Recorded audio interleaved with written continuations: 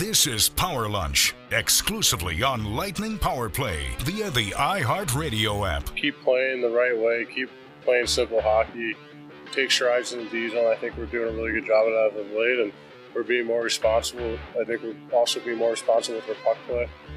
So that's a huge thing too, and I think that just limits, their odd man rushes and limits, scoring chances, and limits, instead of 3 goals, we get 2-1. You know what I mean? So Buffalo, we score 5, and then tonight we don't score any. Guys that haven't scored in a while scored, when they did the last game. So just, we just got to find a way to keep moving in the right direction here, work on execution, and just keeping it simple, and we'll get ourselves out of this. Keep it simple. That's right, Pat Maroon. Keep it simple. I was waiting for him, Dave Mishkin. I was hoping he'd say predictable hockey, which is something that the team sometimes says. I know Pat Maroon says often. Yes. And I think it means something different to the players and the coaches than it does to Phil, specifically Phil, because he does not like that expression. He doesn't. I feel like it was only used this year. Have you heard predictable hockey? I heard a before? little bit. Yeah. Last year. Heard it a little bit last year. All right. I don't think I heard it 2 years ago.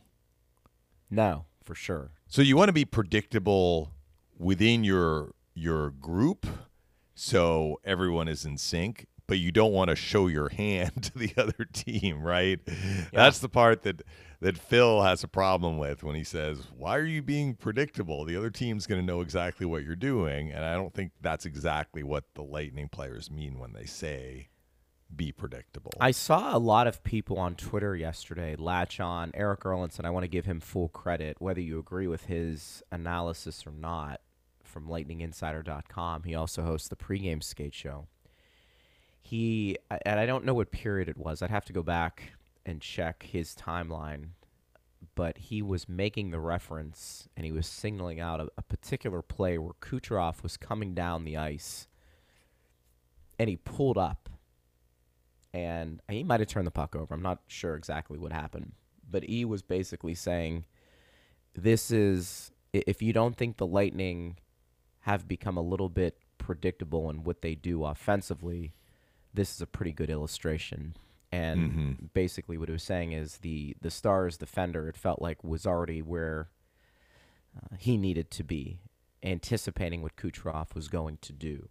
And I saw a number of people kind of, again, take it for what it's worth, Twitter, but some people felt like in that instance the Lightning had become predictable offensively. And, we probably can talk about that a little bit on the show today. I mean, the reality is you're not going to win any games if you don't score, and the Lightning were shut out last night 1-0, and there are probably a couple of big reasons for that. Scott Wedgwood, this guy was in the Lightning organization a couple years ago. It's funny, Dave, I remember talking to Scott Wedgwood on one of the shows before you and I started to do a show. It was during the pandemic. And we started to talk to some guys from Syracuse because we were still doing shows at the time. And Wedgwood was somebody that we got who came on. And he was, very personable. I mean, you always looked at him probably at that point in his career as kind of like a 4A type of player. If you made that a comparison to baseball, that probably your third goaltender in the system, somebody who you could call up, but, probably wasn't consistent enough to be taking up a spot on an NHL roster. But the Stars traded for him because they needed to, and I think they probably felt like he was playing pretty well. And last night, that might be arguably, I haven't looked at his record if he has any playoff experience in the NHL. You could almost make the argument for him that was one of, if not the most impressive win of his career. 1-0 shutout against the defending Stanley Cup champs. Yeah, he started his time with the Stars beating Carolina in Carolina. He gave up 3 goals in that game, but had, I believe, 44 saves, and the Stars won in a shootout. I frankly was a little surprised to see that Wedgwood has played now 73 games at the NHL level, because he had never before faced the Lightning. But, the guy's almost 30. He's turning 30 this summer. He's been around for a while. New Jersey system, and then he went from Buffalo's organization to the Lightning's organization, back to New Jersey. He was claimed on waivers by Arizona from New Jersey earlier this year, and then that trade that you just referenced, where the Stars needed a goalie because at that point Bishop had retired and they had injuries to Hudobin and Holtby, so they needed a guy. So they got Wedgwood in a trade for, I'm seeing it's a conditional 4th-round pick. I'm not sure what the conditions are, but they had to give up a draft pick for him. And it wasn't like future considerations. Like they actually had to give up an asset to get him, but he is more than made up for that 4th-round pick at this point, 3-0-1, as the Stars are making a push for the playoffs. And, you know, we talk so much about guys like Matthew Joseph going whatever it was, 60-some-odd days in the bubble and not getting into a game and never really letting it affect his attitude or how positive he was and how much, you know, the time that was spent practicing in the bubble, not getting into a game, was important because it helped push the guys who were getting into a game. Wedgwood's the same way. I mean, Wedgwood was the 3rd goalie. And if guys needed extra work, he was the guy presumably out on the ice. We weren't there, so I don't know for certain. But he was the one out on the ice giving the players the extra work and stopping pucks. And I think it takes something to go through 2 months in a bubble not getting into game action and keeping your head on straight. I think that says a lot about him. And, you know, that's his 5th career shutout in the NHL. So it's not like, you know, he just arrived, right, and burst upon the scene. This is a guy who's been around. He's played a lot of games at the pro level and not an insignificant number of games at the NHL level. And I know that it's probably not the main takeaway from last night. There are other things that are probably higher on the priority list to talk about, particularly on the Lightning side of things. But I thought kind of an understated storyline last night was how good Wedgwood looked. He didn't face a ton of scoring chances, but he was so solid in stopping the chances the Lightning had. And I mentioned this on the air. He wasn't giving up rebounds. He was eating up pucks and making the first save and swallowing them up. And I thought he made several really good plays around the net with his stick that were not shots, but he was very alert to kind of disrupt plays so they didn't materialize for the Lightning. He played his position really well last night. He did. And, you know, I thought he saved his best for the 3rd period. As you said, I think it's pretty accurate to say, I don't know if the Lightning had a ton of glorious scoring chances in that game. They had a few. I thought Dallas did a good job of getting in the lanes and blocking some shots. I think that 21 frustrated shots Tampa Bay. blocked. Yeah, I think that frustrates any team, let alone a team like the Lightning. They were 0 for 3 on the power play.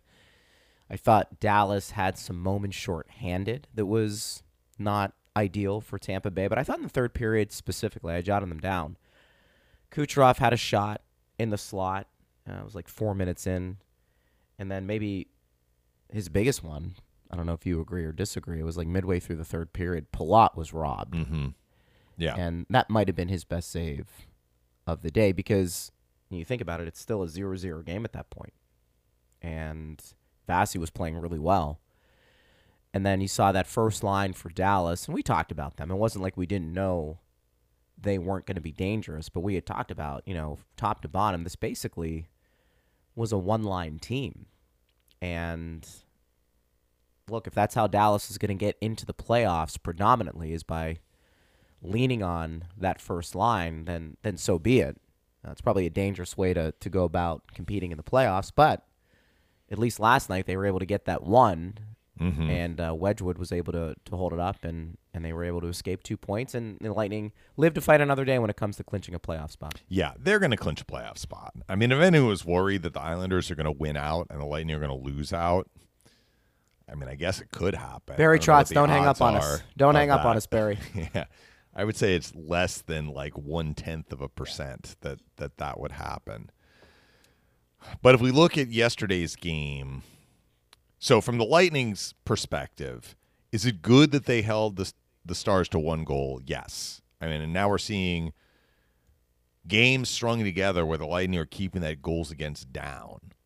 And if you include, and I'm including these two periods because I liked how the Lightning defended in the second and third in the game in Washington. You have those two periods.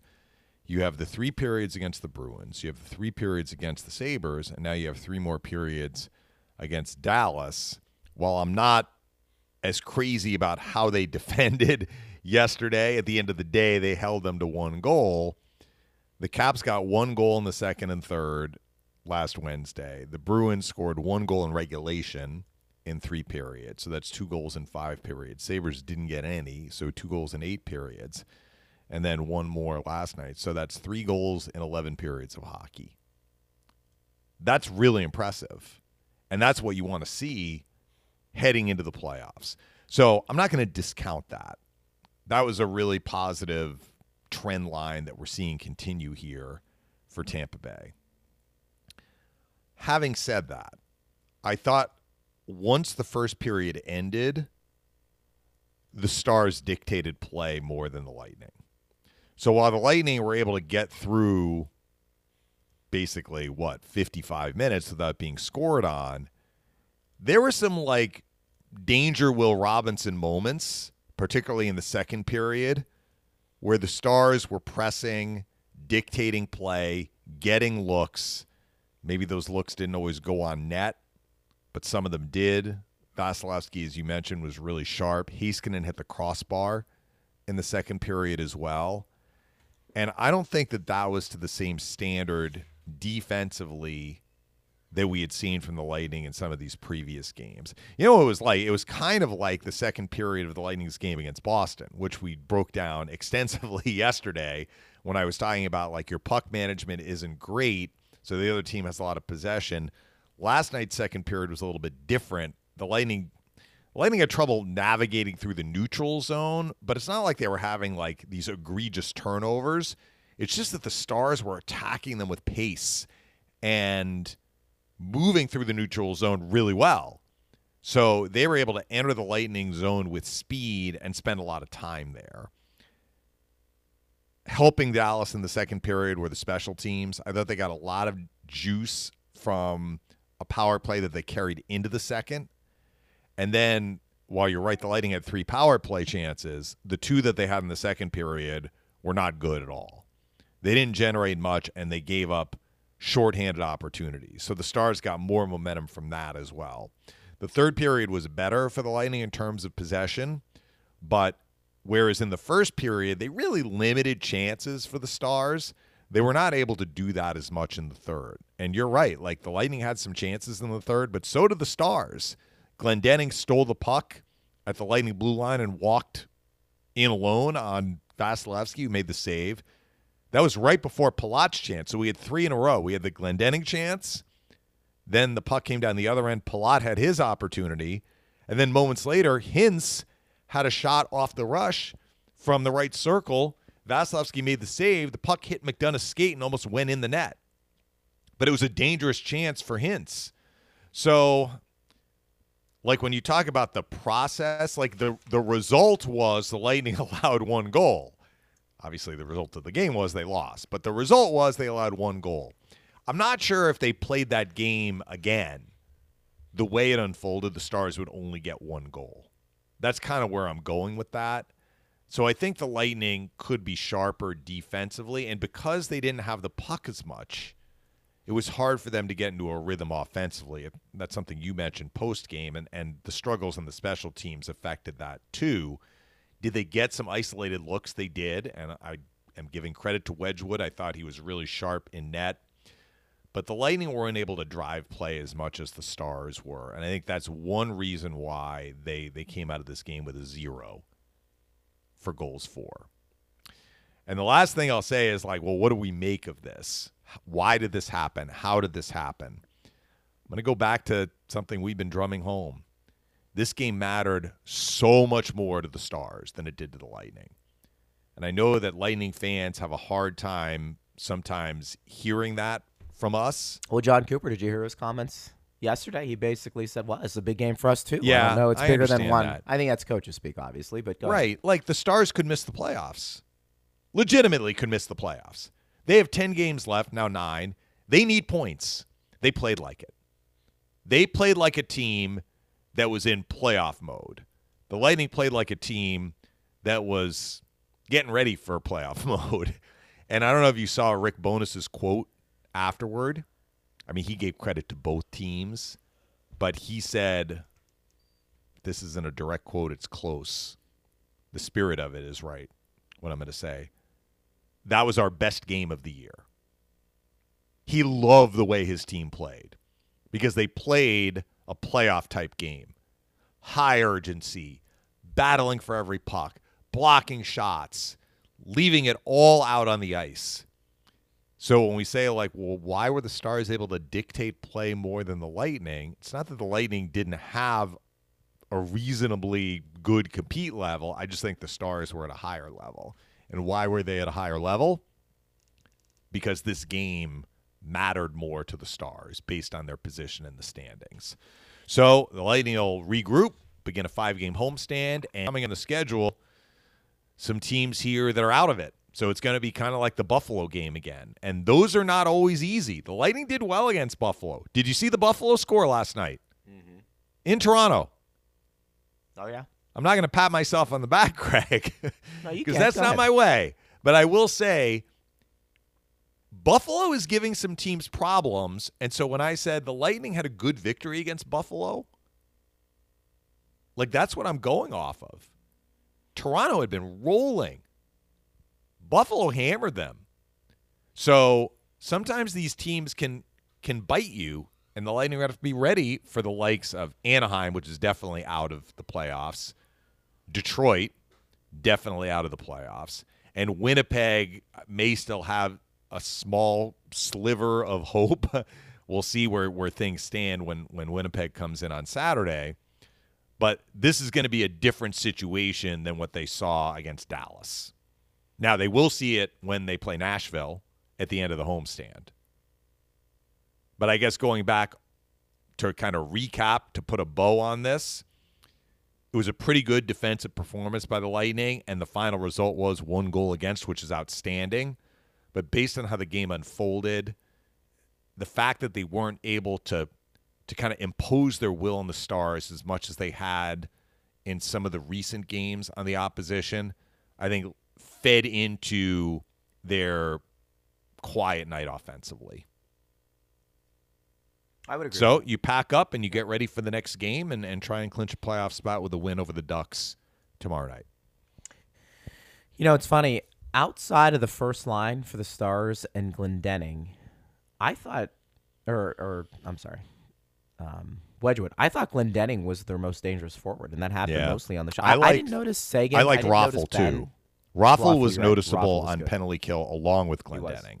He was. Yeah, But I sorry, didn't, go ahead. The Sagan and the Ben line, Radulov, I didn't play, but I mean, you can see these guys that we thought coming in before talking to everybody that, they were going to be dangerous and had some decent looks. You just really didn't notice them, which, maybe makes their win a little bit more impressive against Tampa Bay. But I don't think you are either. I'm not going to lose sleep over this. I think John Cooper liked a lot of things they did defensively, and I think if you had your druthers, you'd rather be trending in the right direction defensively, because I think we assume that scoring is going to be harder to come by a bit once the playoffs begin, and you have to bear down and you have to defend, and you got to figure the scoring is going to come for Tampa Bay, and I don't think anybody should be too concerned about that. But I think he's right.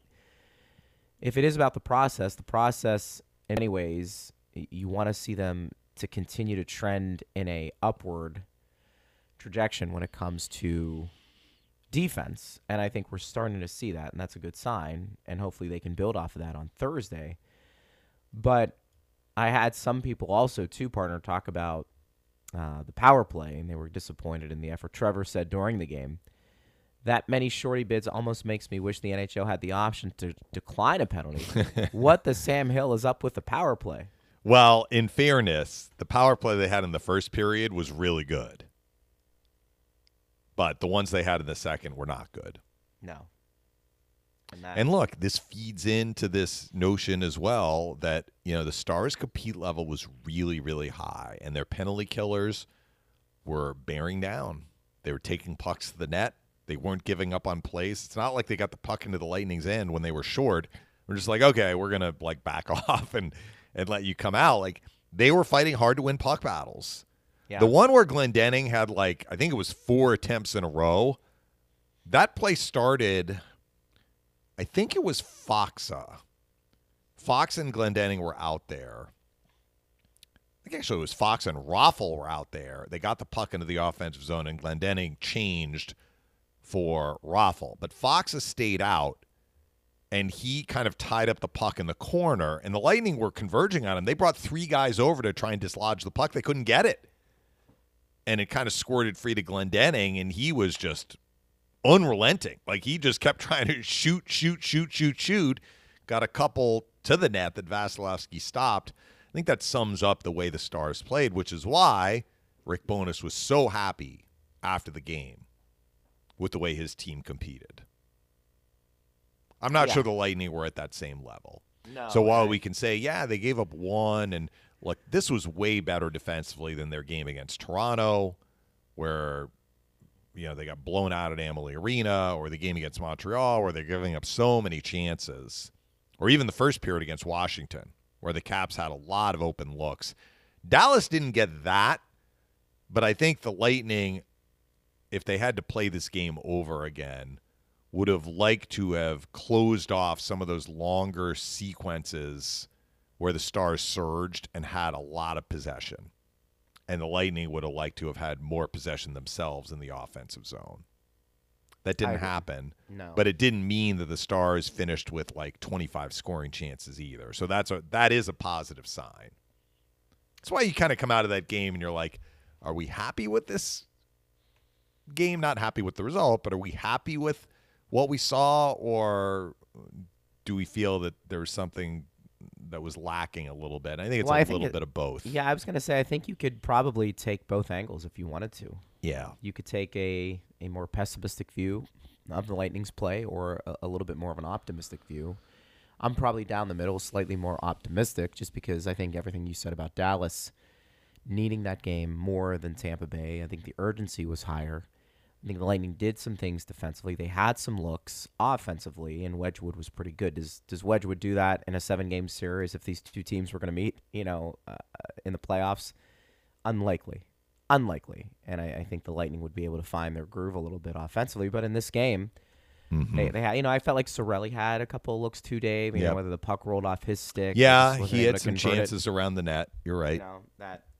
That certainly played into it. Tyler says, while the Lightning's play has not been great, to say the least, as of late, this is a team still has so many pieces of 2 Stanley Cup playoff runs. I think the Bolts surprised a lot of people in the playoffs this year. Well, look, John Cooper is liking what he's seeing defensively, because he is taking not only the micro view but the macro view. And the macro view is where does our game need to be in the playoffs?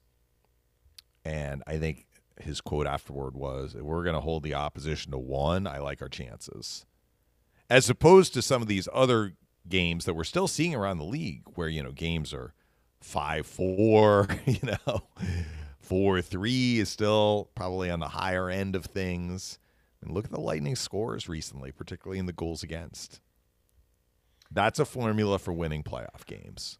I'm wondering, too, and I've seen a lot of this, and some people have tweeted at me about the line combinations. And I'll ask you this, partner, and if people want to react, they can at Bolts Radio. We've got, 9 games remaining on the schedule. Do you think John Cooper is starting to settle on line combinations? I've seen that being asked a little bit more, and I'm wondering, if not, when, or do we think he's starting to get an idea of maybe who he wants to form a line? Well, I think he's been happy with the line combinations since he put them together, coincidentally, in the first period of that Washington game. So since then, remember those numbers I was just talking about, whatever it is, 3 goals allowed in 11 regulation periods, the 4 lines have been constructed the way that we've seen them. So until something goes off the rails, and hopefully it doesn't, or if something goes off the rails, then he may switch things up.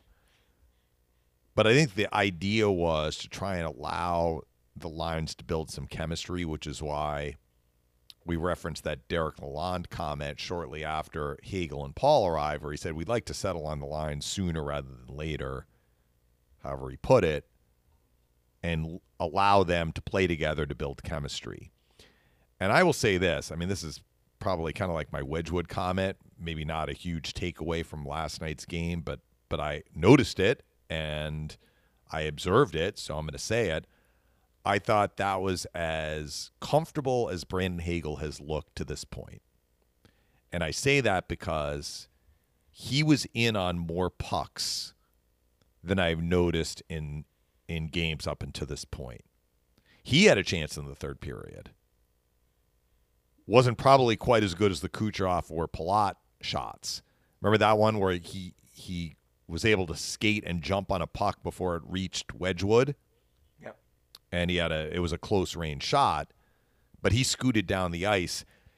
He was in on plays last night. And if he is getting in on plays, that means that some of the hesitancy that we saw in his game is starting to go away.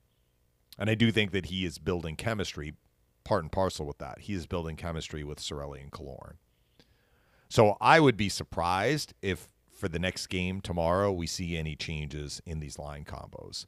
We did see Cal Foote come in last night for Bogosian, and so like if people were wondering, like, would Bogosian just play every game here on out and Foote's the seventh defenseman unless they go with 7D, Foote would be a healthy scratch? The answer to that was no.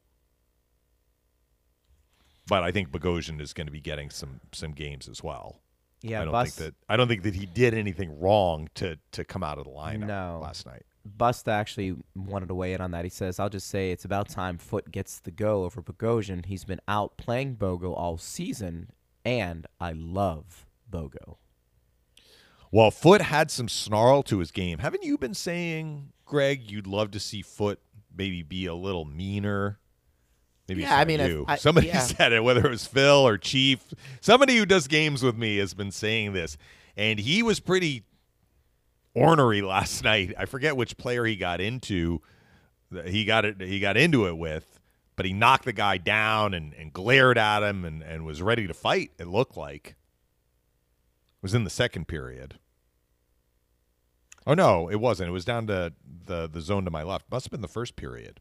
The fans were thinking there should have been a penalty called on Foote, but he just closed the guy hard, and knocked him down. It wasn't Ben. Ben fought Nick. No, Paul. I was going to say, was it before Paul and Ben squared off? I think it was after. No, it was after that. Okay. I'm sorry, I can't remember which player it was. Yeah, I'm trying to think who it might have been, but Busta.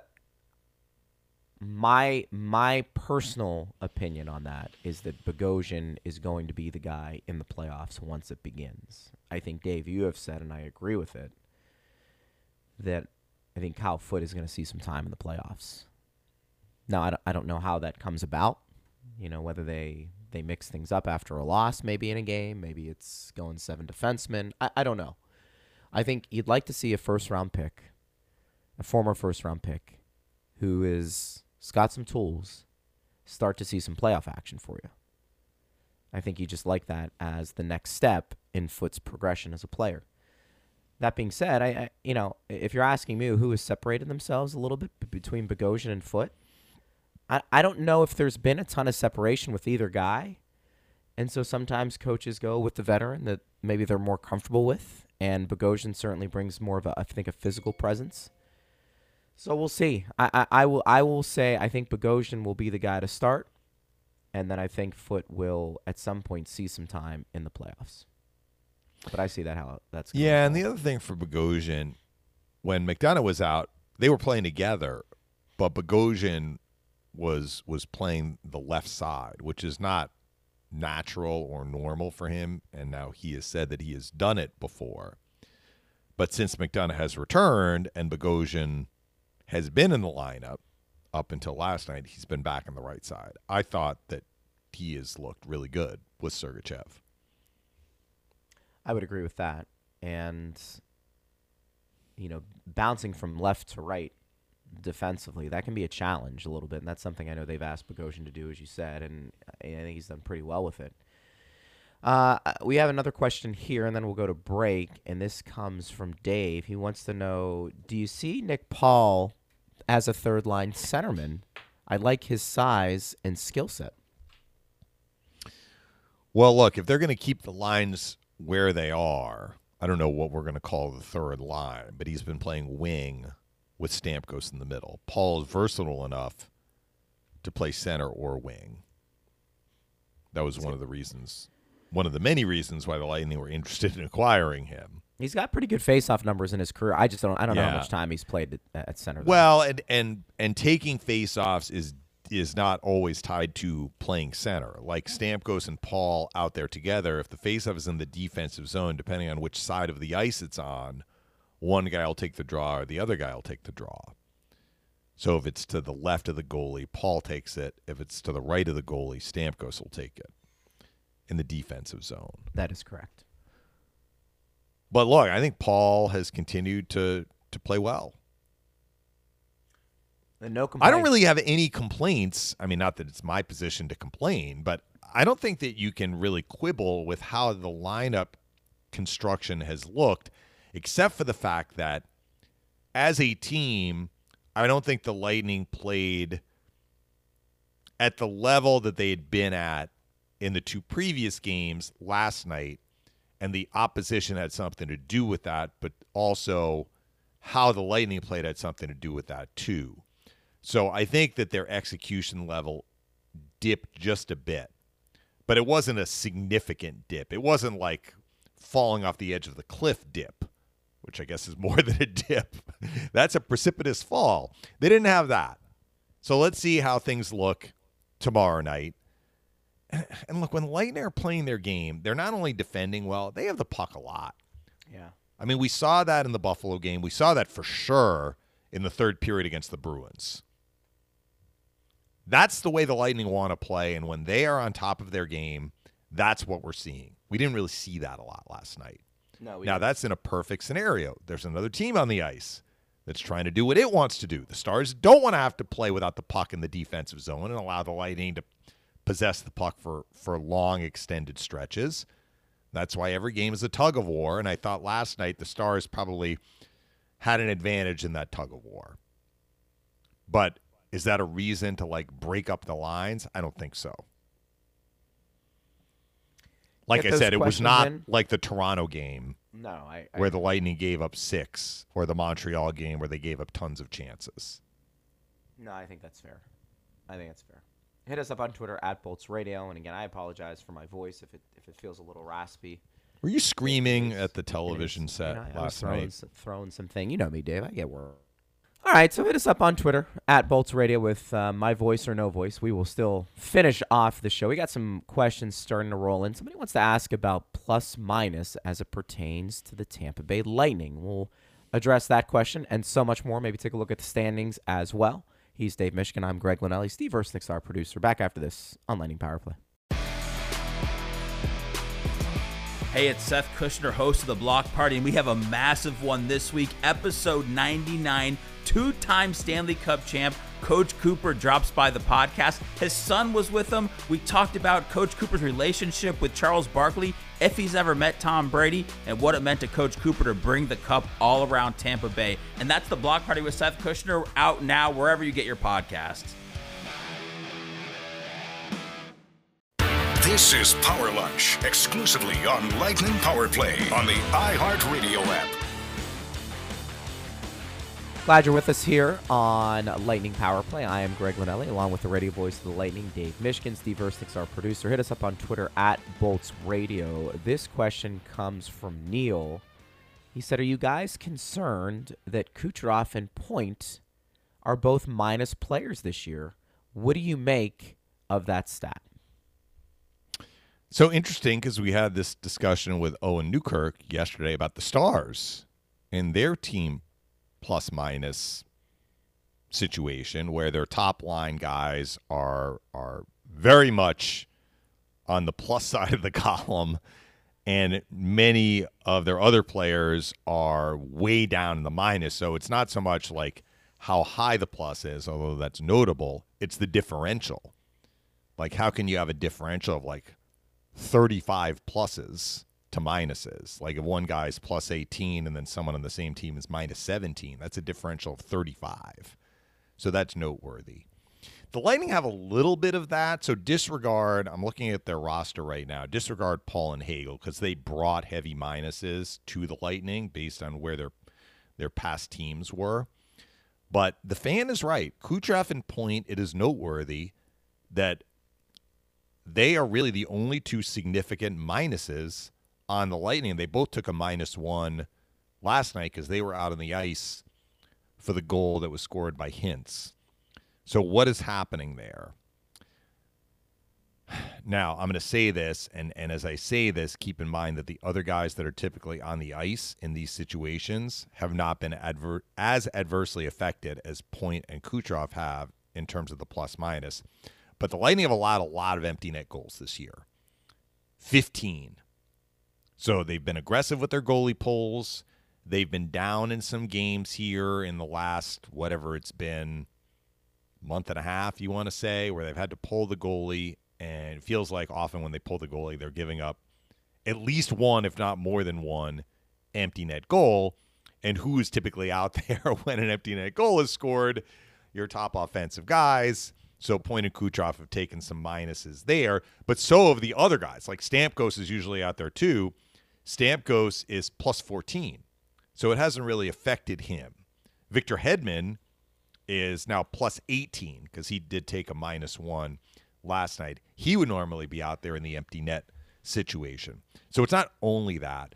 I think the Lightning have had some games where points line has been matched against the other team's top line, or at least a line that has had a really big offensive night. And I'll just state this as plainly as I can. That's going to need to improve in the playoffs. I mean, if you're going to say, well, we want the Cirelli line to be the quote-unquote matchup line, well, you can't always get that matchup. And even if that is your matchup line, points line is going to have to take care of business in the D zone as well as producing offense. Now, what's interesting is, like what Owen talked about with the Stars, he said it's not so much these guys who are minus are horrible defensively, it's just that they're not scoring. So as compared to Hintz, Robertson, and Pavelski, who are scoring a lot and getting a lot of pluses, some of these other guys are taking on water with some minuses, but they're not offsetting it by being out for even strength goals for. That is not true with Point and Kucherov.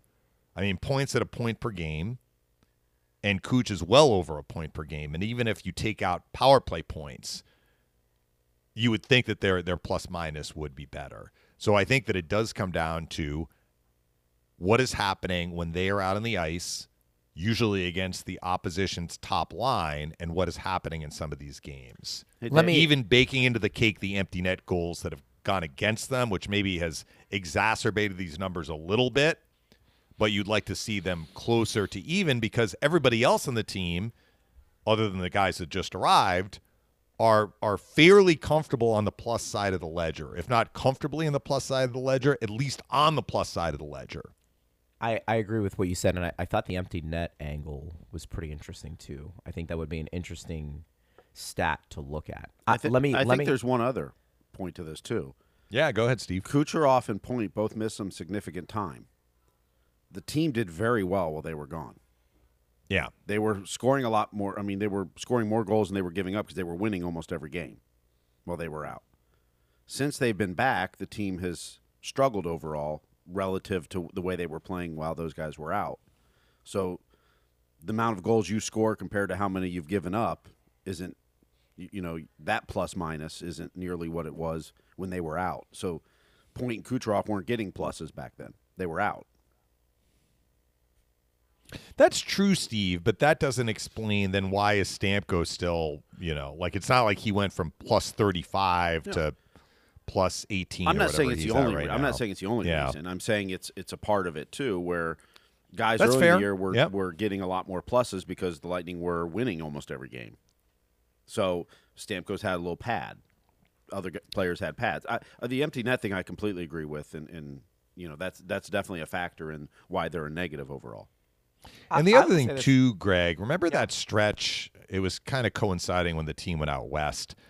the Lightning's top guys did go through a dry spell offensively, and I think they took some heavy minuses. Those two guys specifically took some big minuses when they were going through a period of time when they weren't scoring like they normally do and were out on the ice for some goals against. But again, the disparity is noteworthy.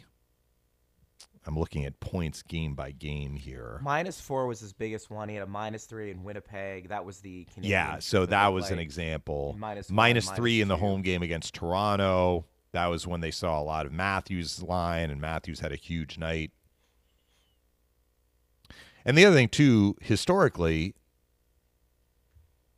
Point and Kucherov are plus players. So I will say it as simple as this, because I agree with what you said. Steve makes a lot of sense with what he said. For me, without looking at the numbers and the analytics, the eye test, it feels like Point and Kucherov have been a little bit off this year. And you're going to say, well, wait a minute, Greg. Look at their points per game. They're over a point per game. They're still. I acknowledge all of that. And maybe it's just because I'm so accustomed to seeing them play at such a high level. I think they haven't been as consistently great this year, game in and game out. Now, I don't know if that's the reason why we're seeing them be minus players. I am just telling you, from the years we've covered this team and watched Kucherov and Point be dynamic, I still think they're really good. And Steve, to your point, this could just be, some injuries they've dealt with, working themselves back, whatever that is. I'm just going to tell you, I think they haven't performed consistently at a high level that I'm used to seeing in previous years. And when their play is dipped, it might have cost them this year more times than we've seen in previous years. And that's where I would go with that. And if your play is maybe not at the usual Point Kucherov standard, and you're going up against the other team's top line, that's a very good point. You might have to swallow some minuses. I mean, Dave, like if I were to say to you, do you think Kucherov and Point are operating at that elite level consistently this year compared to the last couple of years, or at least maybe their last tremendous year when they were both healthy and put a full season in? I would answer that question and say no. Now, the good news is there. You've got the playoffs for them to get there. Well, and you've been saying for weeks now that you feel the Lightning are quote unquote bored. Yes, I do. And they're not going to be bored when the playoff starts. No. But I think we're going to reach the same conclusion here, that the numbers are telling us something, and what the numbers are telling us as it relates to the plus minus, because I don't think it's an insignificant stat. The fan is correct to bring it up. What it tells us is that Point and Kucherov are going to need to be better defensively in the playoffs, but we also believe that in the playoffs, their level will rise and they will be better defensively. It is, like it's true in one direction, but it's also true in the other direction, if that makes sense. There are two, and maybe they go hand in hand. There are two schools of thought when it comes to the Lightning's play this year. One, and it's more in my camp, I think they're somewhat bored. Maybe they're preserving themselves and they're waiting for the playoffs because of the grind we've seen the last couple of years. They've played a lot of hockey, and you've heard me say that before. The other school of thought is that the Lightning are tired and that this is finally catching up with them. Now, once the playoffs begin, partner, I think we're going to find out who was right, who was wrong. And it could be a mixture of both if you're in that camp. I'm more inclined to think this team is more bored than tired, because I think they've had, in this season that's been kind of helter-skelter a bit, they've had some gaps where they were able to get the appropriate rest. Now, maybe that made them a little rusty coming back from that break. There's no question they've played a lot of hockey. Do I think they're fatigued? I don't know if they're fatigued. I just think it's a product of a team that has won back-to-back cups. They've played a lot of hockey, and they probably don't want to go through an 82-game season. And they want to get to the playoffs sooner rather than later. I don't know if they're tired, but I've heard that being thrown around, and that happens when a team starts to struggle a little bit. But time will tell. I don't think that's the case with Point and Kucherov. I just think we haven't seen their highest level yet as consistent. And I think, at least my hope is for them and for the Lightning, that once the playoffs start, you have a clean slate and those guys really end up playing at a higher level than what we've seen so far. And that level so far up to this date has been pretty good. I mean, they're playing pretty good guys. As we were saying, well, they're not quite at the level they're normally at. Kucherov has 46 points in 38 games. There are a lot of players that would gladly take that in points at I mean, that speaks to how good he 55 is. points in 59 games. So no doubt. There's no doubt. By the way, you take a look at the scores yesterday, and again, partner, I keep coming back to something that, you know, at least I know, you're the one that brought it up first. Might have been 6 weeks ago. I mean, seeing just crazy scores and guys getting hat tricks. I'd love to know the stat. How many guys have had hat tricks this year? Because there was a couple of guys who had it again last night. And, you know, the Flyers gave up 9 to the Capitals. The Islanders and Penguins ends up being a shootout, 5-4 game. Wild put up 5 on the Oilers. Kings put up 5. Did you see? I saw a quote from Leon Draisaitl before that game, basically saying, I shouldn't be laughing. He may be right, but he's like, I wouldn't want to see us in the playoffs. And then they go out and get hammered by Minnesota. Well, Minnesota's a good team, as we know. Right, I mean, and they wouldn't be seeing each other in the first round. No. But, I mean, the Devils put up 6 on the Coyotes, 6-2. I mean, there's just a lot of scoring You going think on things there. are feeling a little bit better in Washington this week than a week ago? It was a week ago today that the Lightning played the Capitals. And we were talking to John Walton. He's like, man, I don't know. Caps have all these questions. They haven't lost since. Nice little winning streak will do that for you. They won 4 in a row. If you're peaking at the right time, you're peaking and at the right time. they dropped a 9 on the Flyers. They have a tough road trip coming up, though, in that it's a long road trip, and they've got some tough teams on that road trip. And I know they go to Colorado. That'll make and they play them. at Vegas, which Vegas is going to have a lot to play for because they are very much in jeopardy of missing the playoffs. We'll find out if they're going to be a wild card team or probably get the 3rd seed in the Metro because Pittsburgh is slumping and Malkin's suspended 4 games. Apparently, there's some sort of bug that's going through that locker room, non-COVID related, that the Pens have been playing with the last couple of weeks. Rust and Rodriguez took a couple of shifts in the game yesterday, but then had to take themselves out.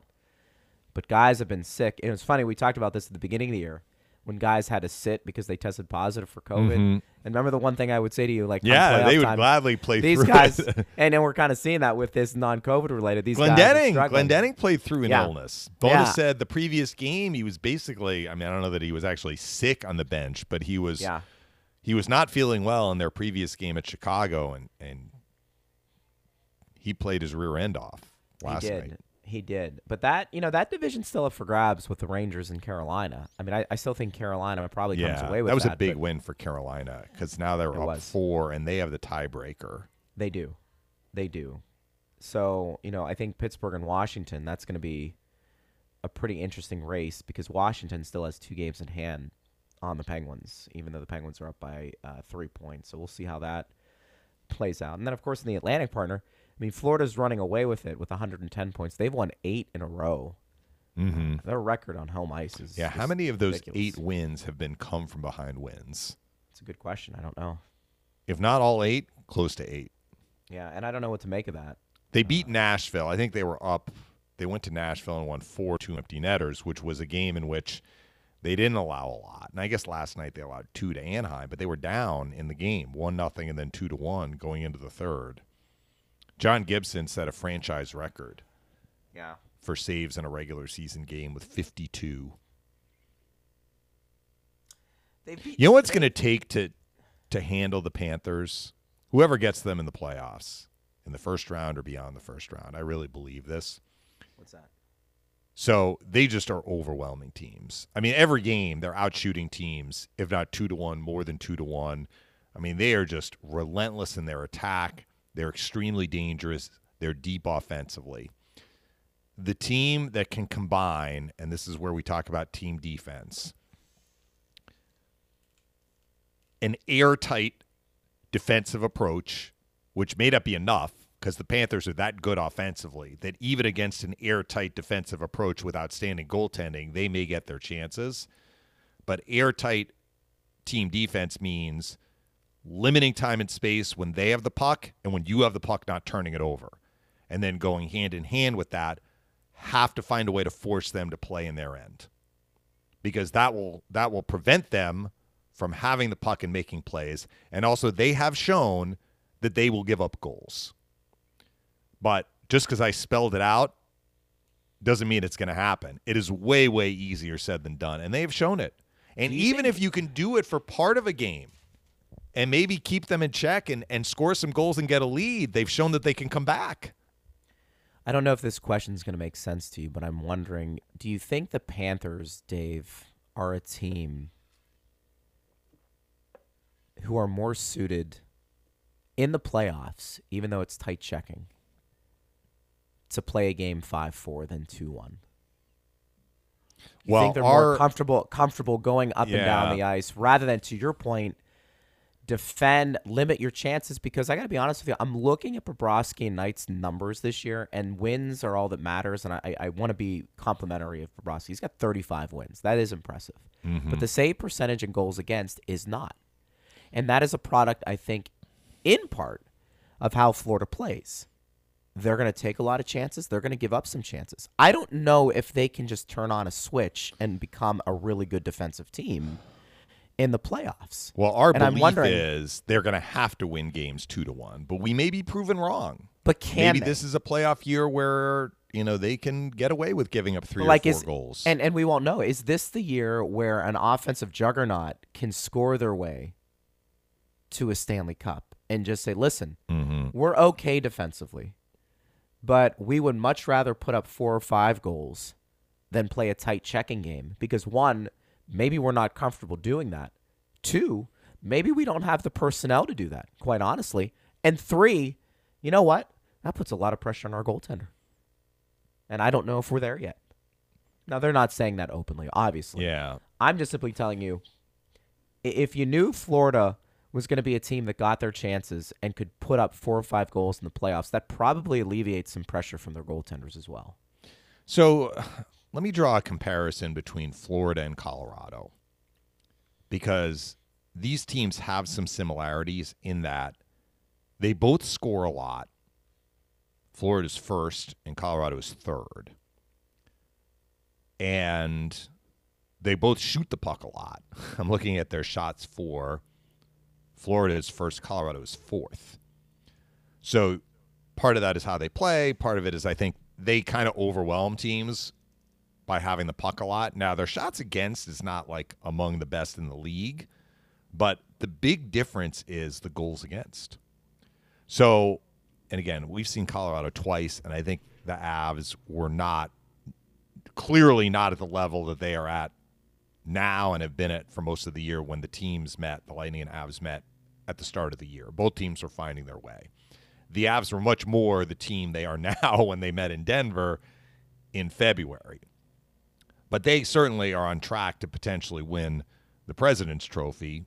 It's probably going to be between them and Florida. To me, the difference between Colorado and Florida right now is, for whatever reason, while both teams can really force the other team to be uncomfortable, the Avs give up fewer goals to the tune of basically 0.15, which doesn't sound like a lot, but when you're kind of looking at the aggregate or the average over the full season, that's not an insignificant number. Panthers are at 2.9, the Avs are at 2.74. And if they meet, it would be in the Stanley Cup final, obviously. But I think that's the question. Like, are the Panthers going to be able to whittle a little bit off that goals against? And if they can't, are they going to be able to win games potentially 4-3, 5-4?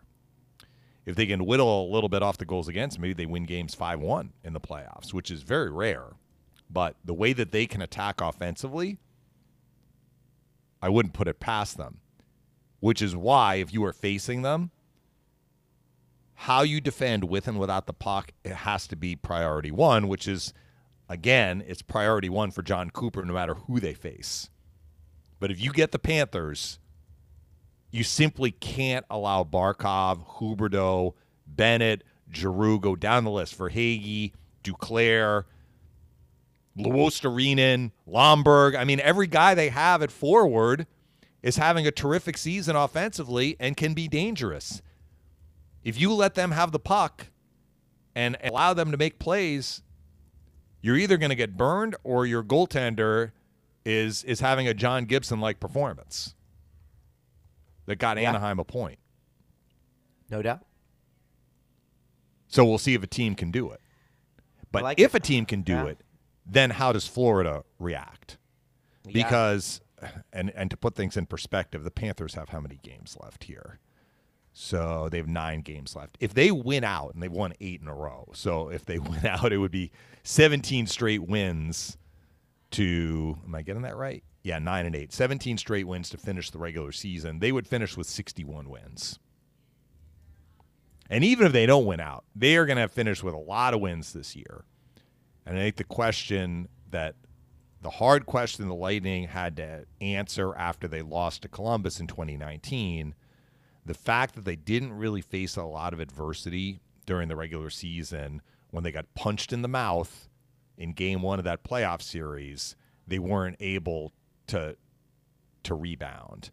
The Panthers, while they've been down in games and rallied in games, and I guess you could say that's in-game adversity, they haven't really been punched in the mouth this year.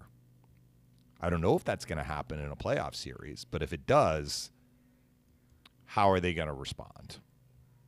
They shouldn't apologize for the season they're having. I'm just saying, like, these are some of the questions that both the Panthers and really the Panthers' opponent are going to have to deal with heading into a series against them. And I think the Lightning, I think all things being equal, as much as I have talked about, it doesn't matter who you get, I think all things being equal, the Lightning would like to avoid a first-round matchup with Florida. Let somebody else have a crack at the Panthers first and see if the Lightning can get a different team. And it looks like right now they would just have to avoid falling into the second wild card. Agreed. Well, if you want to add some insight to that, you can at Bolts Radio. That's going to wrap up our show today. We'll be back at it again tomorrow, noon to 1. And then, of course, we've got the game Lightning and Ducks. And that'll be a 7 o'clock start. Pre-game skate show will be at 6. But make sure you catch Dave and I at noon tomorrow as well. Partner, great job. We'll talk to you tomorrow. Talk to you tomorrow. Thanks to Steve Ersling. Thanks to you for listening. We always appreciate it. You've been listening to Power Lunch on Lightning Power Play.